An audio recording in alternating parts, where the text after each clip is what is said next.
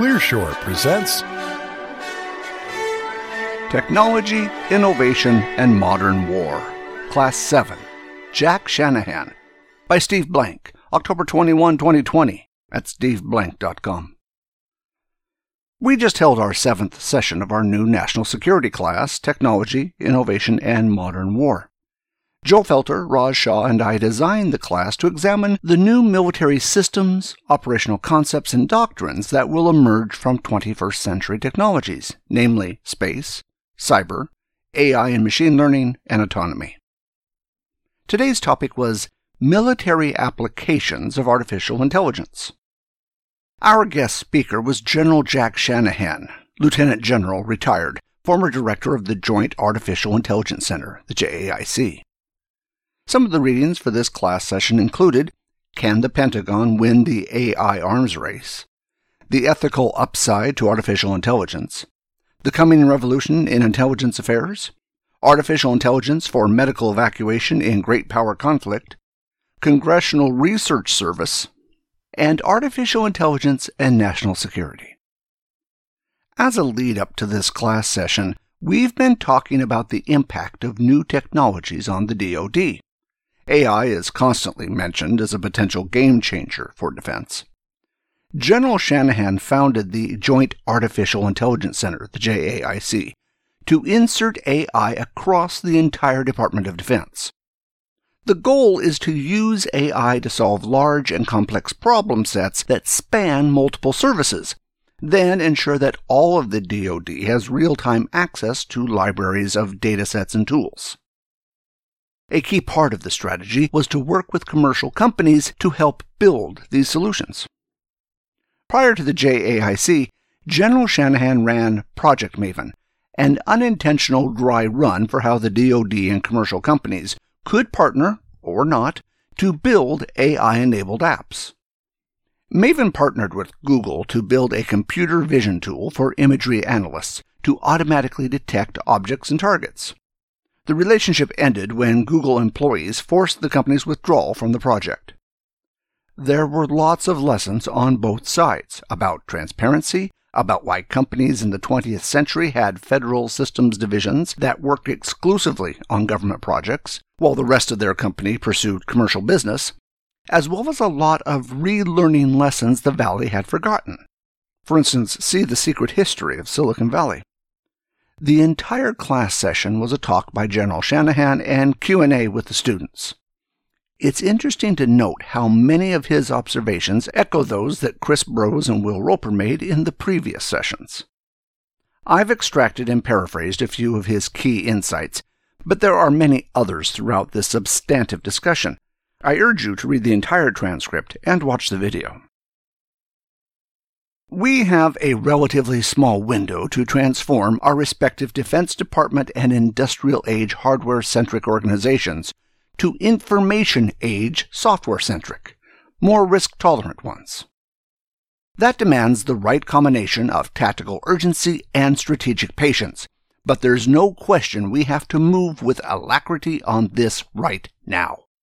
War is a very uncertain endeavor run by humans. If we find ourselves on the verge of a conflict with China in 20 years, the idea that we might have a fully AI-enabled force by then will not by itself guarantee victory. If, on the other hand, in that same 20-year period, China has a fully AI-enabled force and we do not, I believe we will incur an unacceptably high risk of defeat. We didn't start Project Maven with an AI solution. We started with a problem. Far too much information coming in from the intelligence enterprise, intelligence, surveillance, reconnaissance, and it was done manually. Intensive, mind-numbing work with analysts staring at video screens for 12 hours at a shift.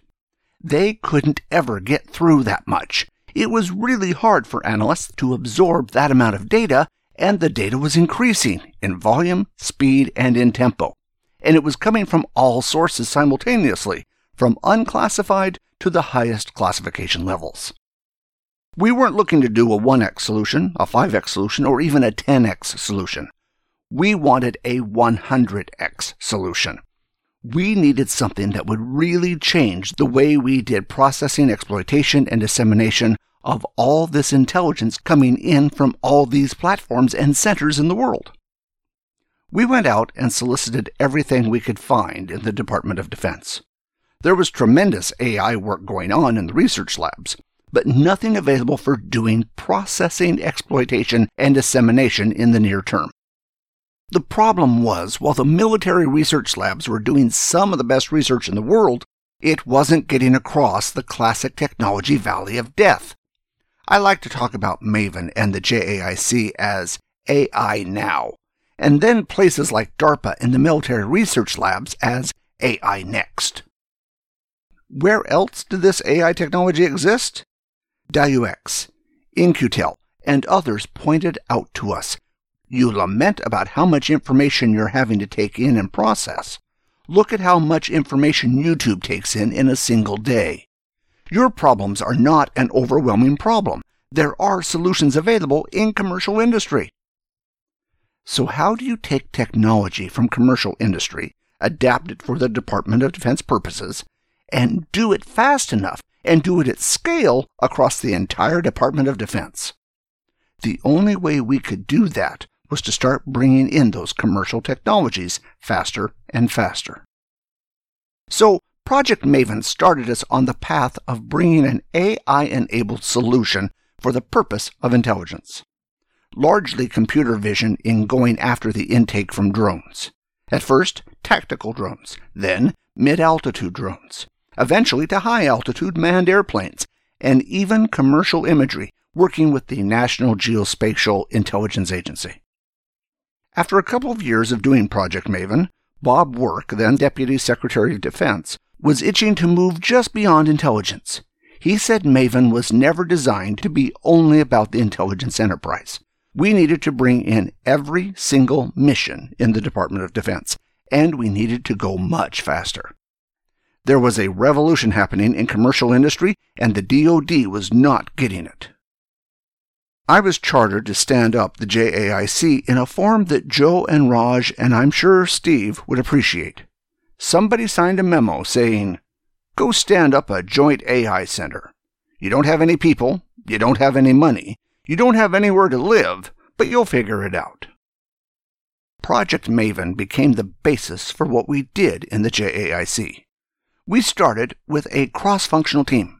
In commercial tech, you call that an integrated product team. It's acquisition with software engineering with UI/UX. This idea of UI/UX, user interface, user experience, a ruthless focus on user experience, the DoD has never been very good at that. It's also learning how to put things on contract fast and get things done, and field them quickly. It was whatever you can do to get away from the classic DoD stovepipe way of doing business to a much more agile software approach. Josh Marcuse and the Defense Innovation Board were instrumental in helping us see what those agile principles were and how we could get moving and go fast. And we took the classic commercial tech approach of building minimum viable products. Get something that will work good enough. Let the user know what they're going to get, as opposed to just forcing something down their throat, claiming that it was much better than it really was. The idea of minimal viable product is not what the Department of Defense has lived with. It's out there in pockets, but we need to be much better at that.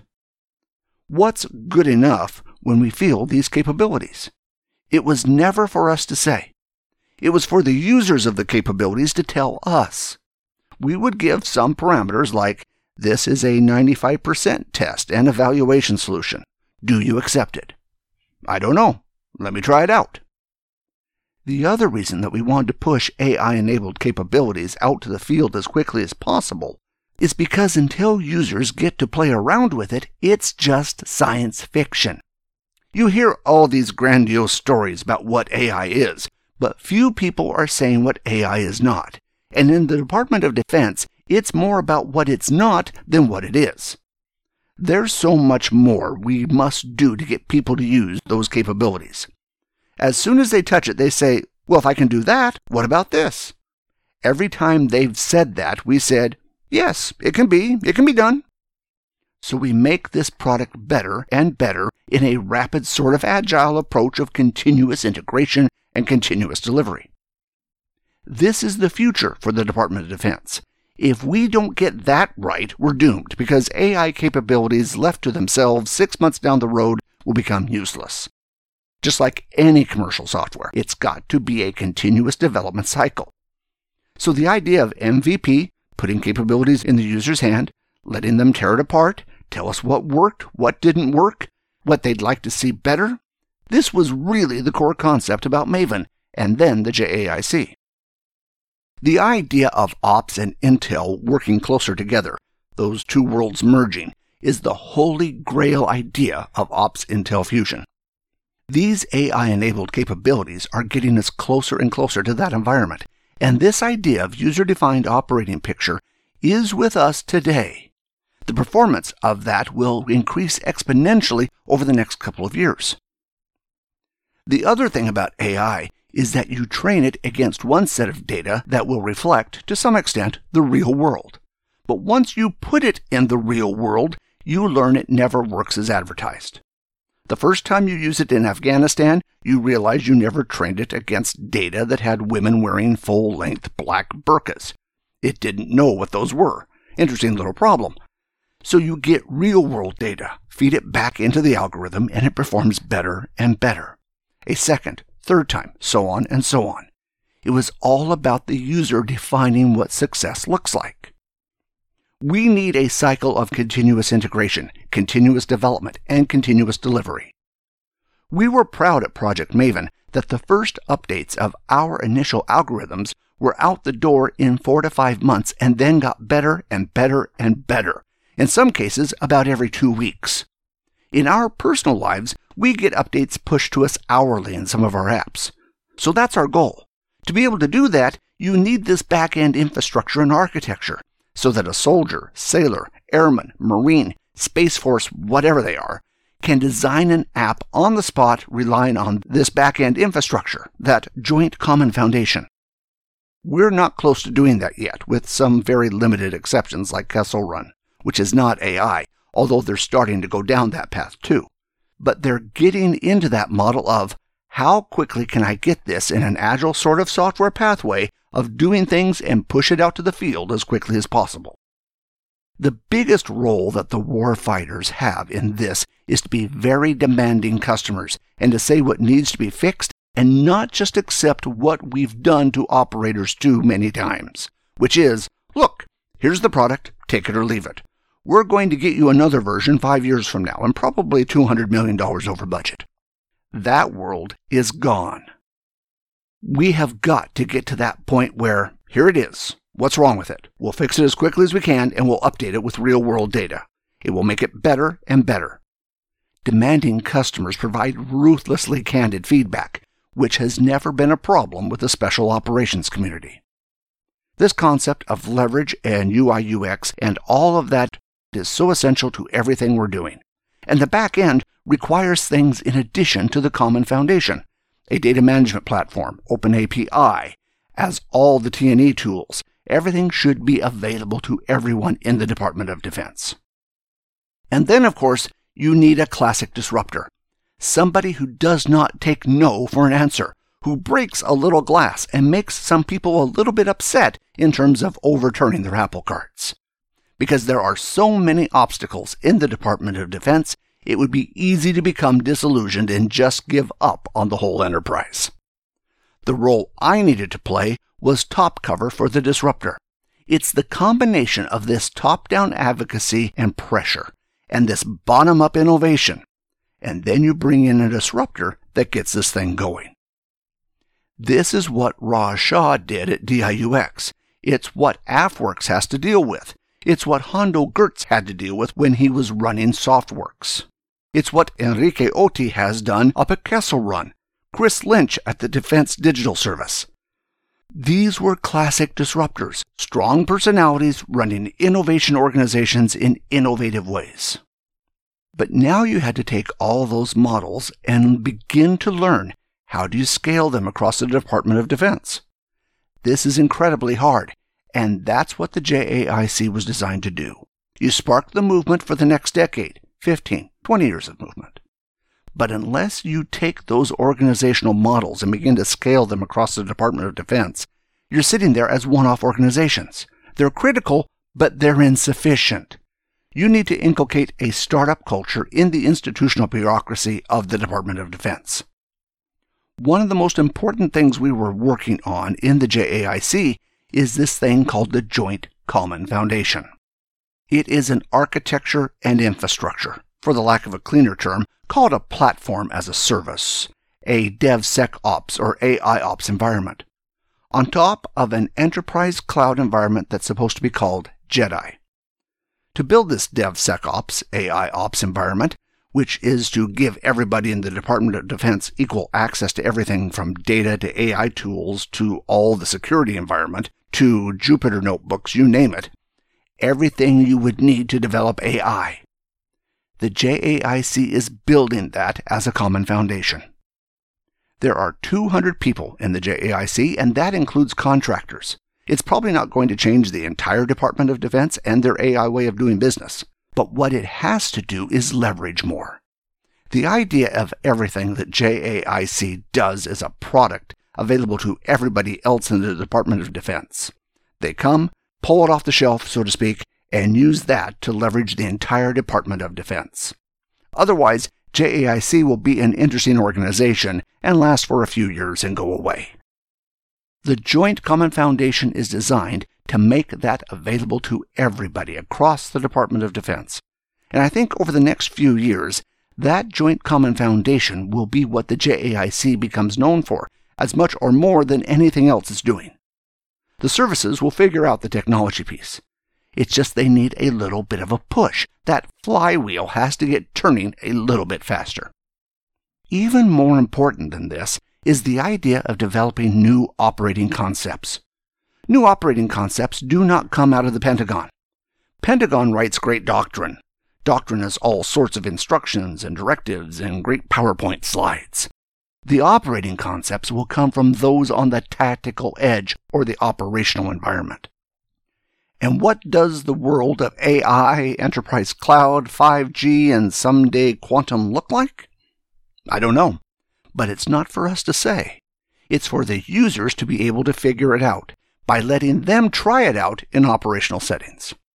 I believe there is no mission in the Department of Defense that will not benefit from the introduction of AI-enabled capabilities from the back office to the battlefield, from undersea to outer space, in cyberspace, and all points in between. Lessons learned. The DoD recognized that AI is one of the potential game changers. They set up the JAIC, Joint Artificial Intelligence Center, to see if they could leverage AI across the DoD. They built products using modern processes, continuous integration, continuous development, and continuous delivery. The group required a disruptor, someone willing to break glass to push these ideas. Over time, JAIC has realized that scaling AI across the DoD will not come from delivering individual solutions, but by having a joint common AI foundation that's accessible by all DoD app developers. Thanks for listening, and we hope you enjoyed the show. We would like to hear from you, so please send your thoughts to comments@clearshore.us or visit us at clearshore.us. If you would like this show delivered to you automatically, you can subscribe to the Clear Shore podcasts on iTunes. Wishing you all the best until next time.